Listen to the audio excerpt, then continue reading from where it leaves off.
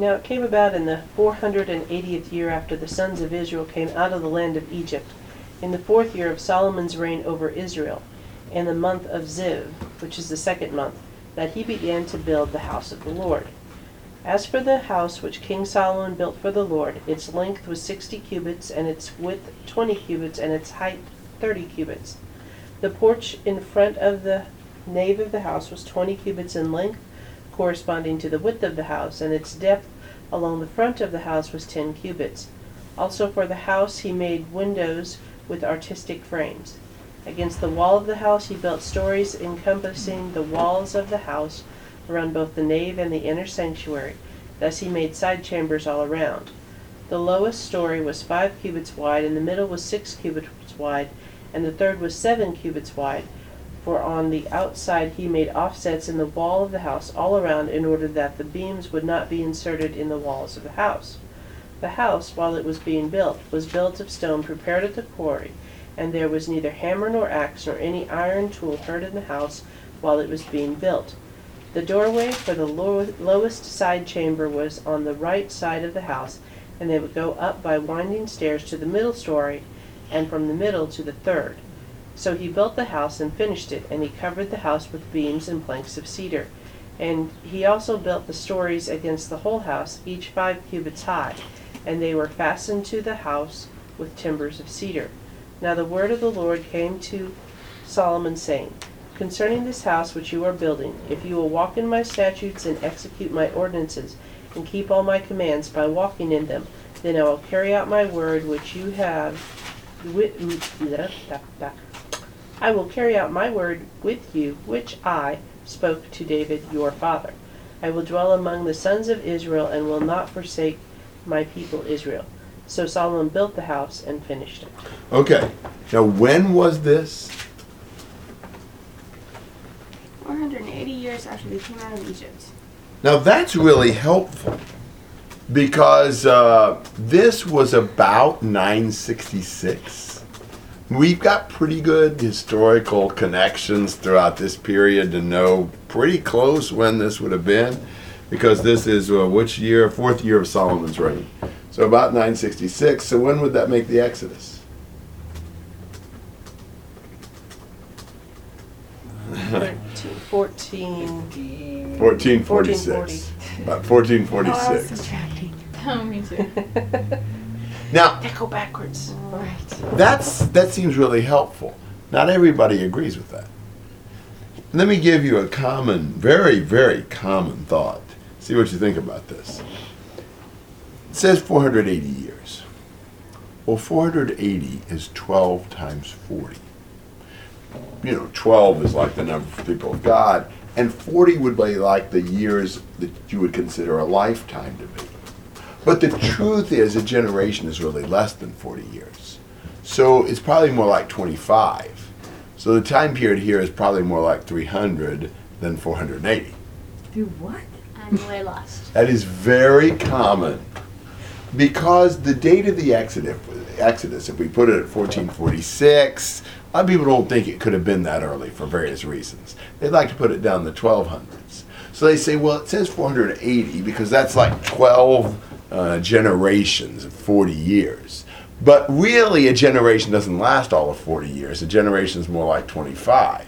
So if you multiply 12 times 25, this is probably just about 300 years after the Exodus, not 480. But it says 480. But he's making the other people's argument by saying it's not really 40 years. There are a lot of scholars that would argue exactly that.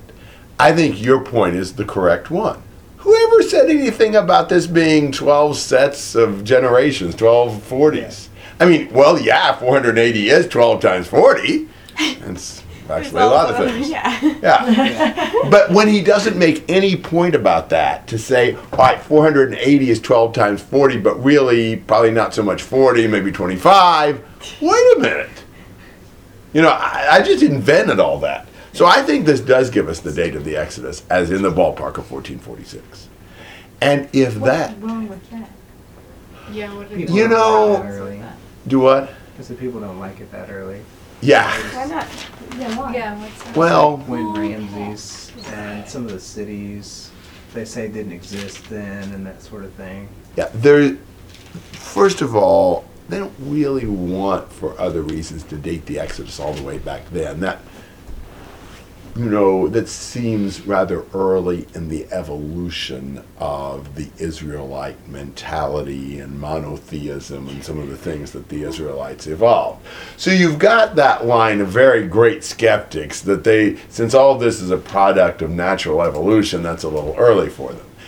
From more moderates, you've got various things like, they would argue that the cities in Canaan, some of them were continuously occupied down to the 1200s. And so it couldn't be that they went into the land and wiped it out in the 1400s. Things like that. They didn't wipe it out.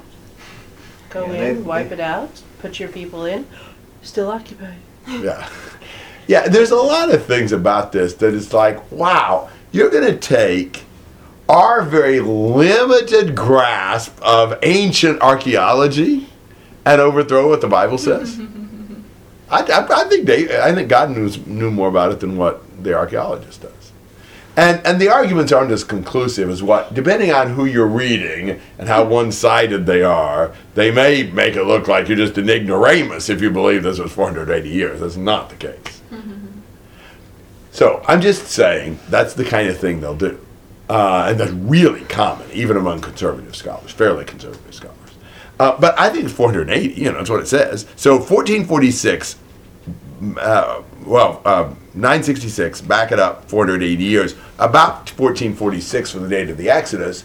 Now, if you know the date of the Exodus, can you back up to the date of when they went into the land of Egypt? 1846.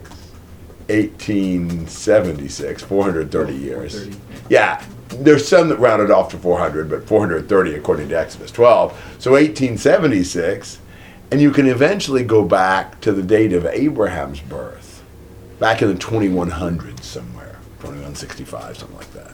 Could you then add up everybody from before him? Maybe.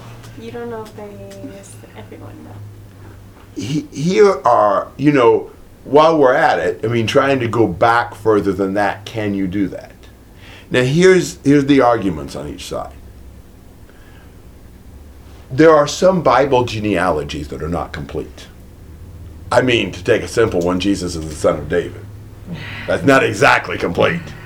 Well, he was the son of David, the son of Abraham. Well, that's not complete either. And even when you look at Matthew 1, which follows the lineage of the kings, there are some 2 or 3, things dropped even between a couple of kings. So genealogies don't have to be complete. However, the other argument is not all genealogies have to be complete, but some of them do. Now, here's the deal. Look at Genesis 11.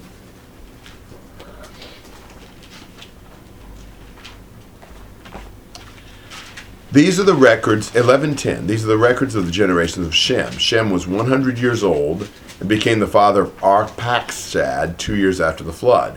And Shem lived 500 years after he became the father of Arphaxad. He had other sons and daughters.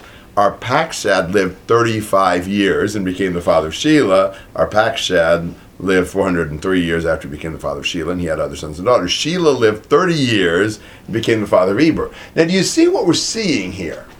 This is not the same as saying so-and-so begat so-and-so, which begat so-and-so, which begat so-and-so. This is saying so-and-so lived so many years and he had this kid. And then this kid lived so many years and he had this kid. And this kid lived so many years.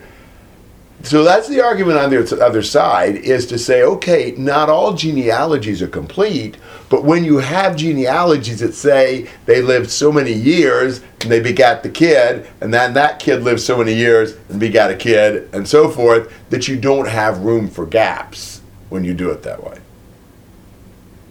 So that's something to think about. If it may be that we can get closer to the date of creation even than what we might have thought. Maybe not the date of creation. I don't know. No, several things about that. But the date of, God making Adam and Eve or something like that at least. we might be able to get. Now, Bishop Usher or whatever came up with, 4004 BC, October or something or other at 9 o'clock in the morning, I think, or something like that. And someone has said that further than that, as a careful scholar, he would not venture to, I guess. But we might not be able to do quite that. But we may, if these really are complete, and we can go with this 430, then we can go with the 480 of Exodus 12, and then we can work our way back. Maybe we can get pretty close. There may be some weaknesses in that line of reasoning, but that was presented to me a few years ago, and I haven't figured out how to overthrow it. So it may be that we have a more decent idea of when the world was created than what maybe we thought. Anyhow, We can only get to Adam and Eve. well, Then add 6 days. Yeah. well, Like yeah. That's But how long were they in Eden before? well. they- I'm saying, in the beginning, God created the heavens, and the earth. The earth was formless and void. Before day 1. Yeah, exactly. I don't know when he made the heavens and the earth. I don't know how long it was formless and void before he started into the creation days. Interesting. So, yeah, but once the days start, I'm fine with the days being 24-hour days. I think that's the most logical explanation of those, since it's evening and morning, and that normally means 24 hours. Thoughts and comments? Probably shouldn't have gotten into all of that, but I did. A little too much math for me. Yeah, well, but the 480 here is this is an interesting number, because that just really, to tie the Exodus and the building of the temple together gives you a lot more chronological data, than you might have otherwise. But we already knew the period of the judges, right? From somewhere else? No. Maybe. I thought it said somewhere. Well, It's in our Acts. spiritual heritage tells us. yeah, no, you do have a statement in Acts 7, right? In Stephen's speech? Mm, It's 7. yeah. What did he say? I don't remember now. It says something like 400 or No. 350 or something. 75, I think. 335. Let's see here. I mean, how long?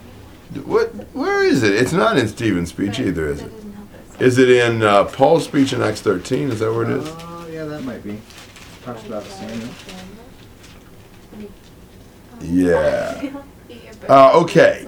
Yeah, you've got Acts 13:19. When he destroyed 7 nations in the land of Canaan, he distributed their land as an inheritance, all of which took about 450 years. But that's not Including- that. It's including more than. Yeah.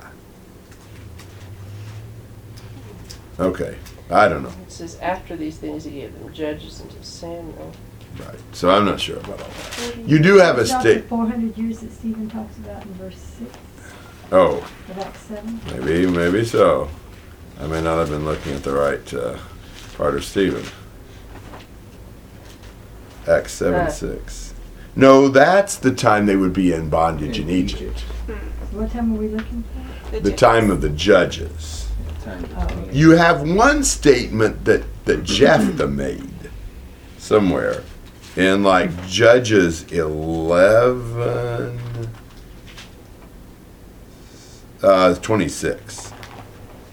That Jephthah indicated it had been at that point about 300 years they had settled in the land. Of course, Jephthah's not the last judge, and we might not be conscience bound to say everything he said was right, but if he's making a reasonable argument to try to convince them, he's probably trying to be reasonably reasonable. And that would kind of fit in with this whole idea.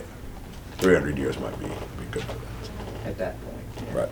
Are numbers hard to translate? Yes. They're not hard to translate. Here's what they're hard to do. They're hard to copy. Okay. Because their numbers in Hebrew were just Hebrew letters. And the difference between certain Hebrew letters can be very small, just a little extension makes Jot or tittle. a letter from one to the other. Well, if you're reading in a context, you get it because you know the context. A number doesn't exactly have necessarily a context. So there are more complications with copying numbers. And for that reason, there are some times when we seem to have, in the Old Testament, a copyist error in case of numbers. And that's reasonable. I think it's reasonable. I do. Because it is really hard to copy numbers, and there's several times we have discrepancies in numbers depending on the Right. copy or the translation or whatever. Well, that shows somebody miscopied. Yeah. You know, Like some pretty wacky. yeah, every once in a while there's a weird thing. I mean, clearly, you know, sometimes we have a hard time with the fact, well, how could God let this be copied and, let them not do this Sure, right? yeah. Well, was God saying that he would supernaturally make every copy right? There are some there's some mistypesetting in at least the old New American Standard. I'm not sure I found any in this one. There's a few. Like typos. Yeah, there are. And there's been some really notorious typos over the years. The 10 Commandments, thou shalt not commit adultery. They left out the not. There was the Breeches Bible, but I forget what that was. But I think there were breeches or something. But there was some deal with copying of that. So I mean, you're not forced to print it correctly. So, but here's the thing that's so faith strengthening.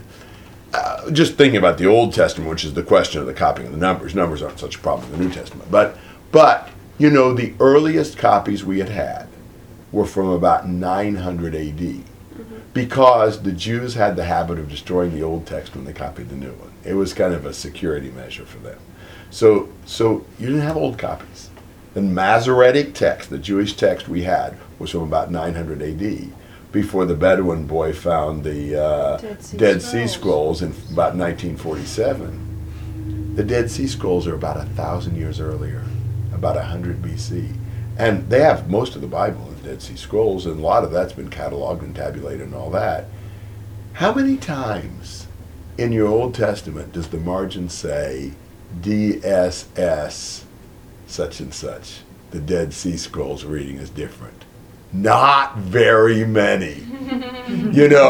When they went back and compared it with the Dead Sea Scrolls, wow, the copying had been incredible. Yeah. For 1,000 years to have very few readings altered, very few, is really faith strengthening. And when we can go back to 100 years before Christ, then, wow, we're getting a lot closer to the time it was written. New Testament's not such a problem, because we got New Testament manuscripts, we got snatches from like 40 years after it was written in the case of John. Mm-hmm. And, complete manuscripts within 250, 300 years after it was written.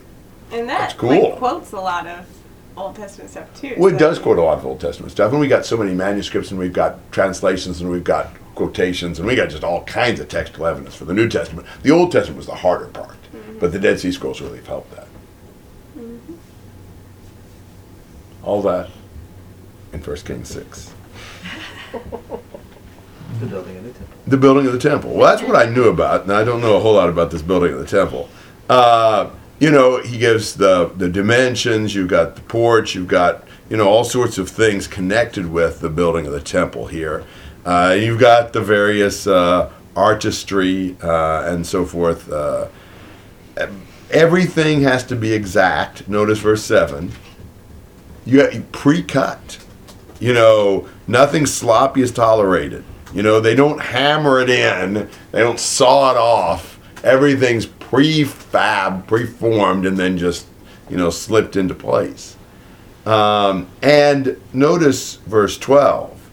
What God is saying to Solomon is, you doing my will is even more important than the details of the temple. I will dwell in you not because I really like the looks of the building. I will dwell in you and will not forsake my people because you're doing my will. They miss it if they think the key to getting God dwelling among them is to get the temple all fancy. So he really likes his house. He's going to want to dwell with them when they're obedient and faithful to him, and that's a great lesson for us as well. Is there a reason why you couldn't have a hammer or axe or any iron tool for it? Well, I think it's just the precision of the temple. He doesn't allow them to beat it in or to cut it off or anything. It's got to be preformed. Everything's pre-made. and they just put it into place. So it's not, Is there a law prohibiting that? Solomon is saying, we're not doing it this Okay, way. but that doesn't go back to Deuteronomy. No. It doesn't mean doesn't necessarily mean silence is. I don't know. No, I think it's just that, they're not using any tools on it on site. Like some people take that to be like, oh, we should be silent before You have to God. whisper Yeah, while it's you're like- building the temple. I've heard somebody use that as reference. I have never heard that before. I have heard people say you had to be silent, but I've never heard this passage Yeah, it used. was this. Whoa. He said they wouldn't even, lift a hammer. They were so reverent to God, in assembling His house. Kind of like that. Well, you understand the problem with that.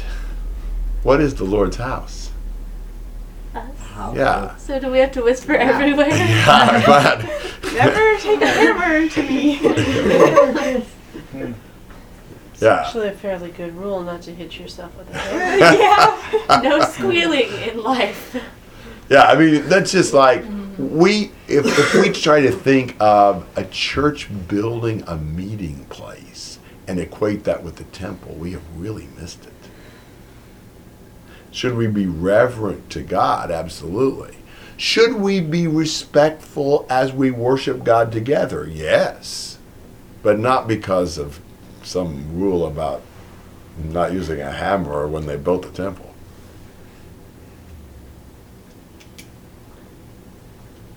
Maybe a halfway decent concept, but way wrong passage to prove it.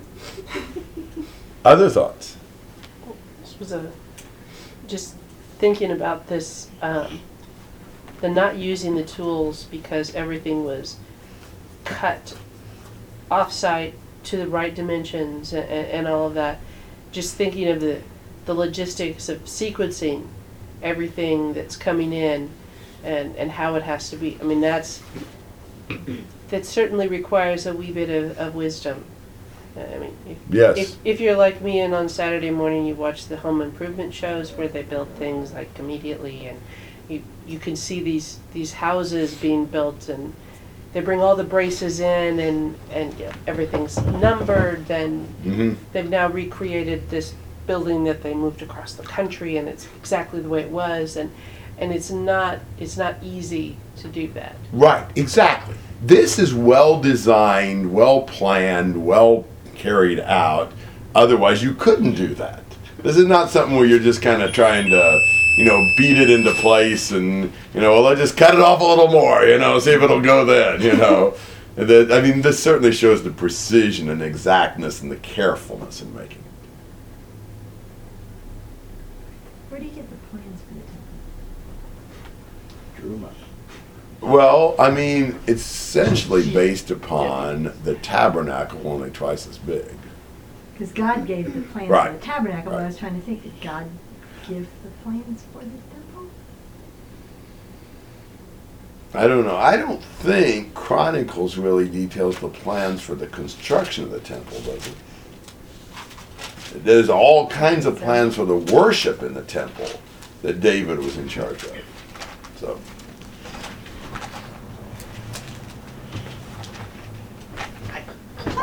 Hey, all right, other comments or questions? what did they do with the extra stories? With the extra what? Like it wasn't talking about being like 3 stories high, Yeah. but the tabernacle only had one. So what did they put in the other two? Yeah, stories? what was the other 2 for? I guess I'm not assuming that there were actually floors in the tabernacle. Oh, There was just but there were But winding they were stairs. attached to this outside, so is what it appears. That's what I assumed. Yeah.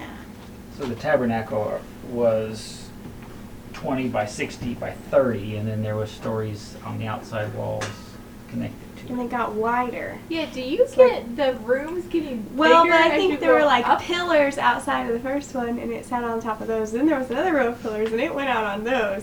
That's But how I doesn't envision that it. still look silly? Was it the outside though or What? the inside? I mean, is it, if I'm standing at the gate, the entrance to the temple looking towards the altar, is it like the 3rd floor is there and then the 2nd floor there and then we've got the 1st floor? No, like it's Or- No, it's the other saying way. the Or is reverse. it this way going Yes. this way? Yeah. So that it's sticking out Yes. But So I we think got with a the pillars solid- and everything, it looks It has wings. like. I still think that would look funny. But I thought you just said that there weren't floors. There are on the outside rooms. So There's the there middle are part, outside And then rooms. there's like three Oh. levels. It's really Yeah, tall. I'm just terrible with So it's like a architectural vaulted stuff, ceiling so- with rooms on you the don't have a sides. comment? No, I don't. Like, I'm picturing what Ariel's picturing, but I think it looks But silly, it's so I don't sticking- understand. With the rooms being outside of the. I'll draw the it sometime. It's very modern Next time, stuff, that'll though. be show Yeah. and tell. That's your Yeah. do a little CAD there. Yeah.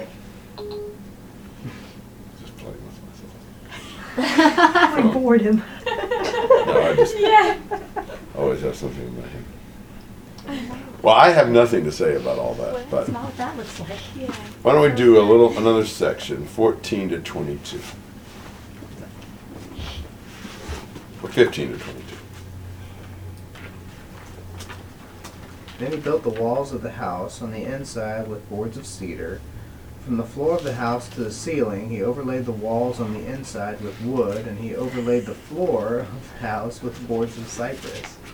He built 20 cubits on the rear part of the house with boards of cedar from the floor to the ceiling. He built them for it on the inside as an inner sanctuary, even as the most holy place. The house, that is, the nave in front of the inner sanctuary, was 40 cubits long. There was cedar on the house within, carved in the shape of gourds with open flowers. All was cedar. There was no stone seen. Then he prepared an inner sanctuary within the house in order to place the ark of the covenant of the Lord. The inner sanctuary was 20 cubits in length, 20 cubits in width, and 20 cubits in height, and he overlaid it with pure gold. He also overlaid the altar with cedar. So Solomon overlaid the inside of the house with pure gold, and drew the chains of gold across the front of the inner sanctuary, and he overlaid it with gold. He overlaid the whole house with gold until all the house was finished. Also, the whole altar, which was by the inner sanctuary, he overlaid with gold. Okay, so you got cedar, you've got everything overlaid with gold. You've got the front room 40 cubits long, 20 cubits wide. You've got the inner sanctuary 20 by 20 by 20. I believe it was 10 by 10 by 10 in the tabernacle. So it's a perfect cube. And everything overlaid by gold in the inner sanctuary. You've got the altar overlaid with gold. Notice in 22, the altar was by the inner sanctuary. It was actually outside of the inner sanctuary, because what did you do on that altar? Burn incense. Burn incense, so it had to be outside the inner sanctuary so the priest could get to it, but it actually was a part of the Holy of Holies, because the incense would penetrate through the veil and God would smell it, so to speak. So it was a part of the Holy of Holies, even though it had to be in the outer room just in front of the veil. Comments and observations? So the altar that they're talking about is the altar of incense. Incense, the golden not altar. The altar bronze altar outside where they outside actually the courtyard burned the offer the sacrifice. sacrifice. Okay. Yes. So, you got the two altars, the golden and the bronze, incense and burnt offering. One of them right there in front of the veil, the other one out in the courtyard.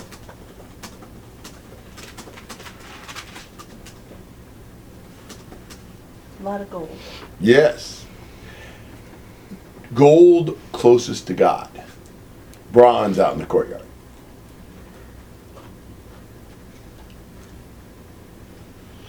Other comments or questions? It's interesting how the value of the metals increases as you get closer to where it's going to be the most holy place. Yes. You got bronze, and then Yeah, I think that's very purposeful. Shows you just the sacredness of God's presence. Gold's the most valuable metal, perhaps, in the Bible, the way it looks at. I guess it is for us today, too. Why is gold expensive? Do what? Why is gold expensive? Because it's gold. Because we really value it. It's rare. It's always been. It seems to have always I been. know. Why people value it, I don't know. It doesn't rust. That's true. It's non-reactive. It's soft enough to mold. All right, well, we'll stop here for tonight. I think I figured out that I can be here next week, then not the next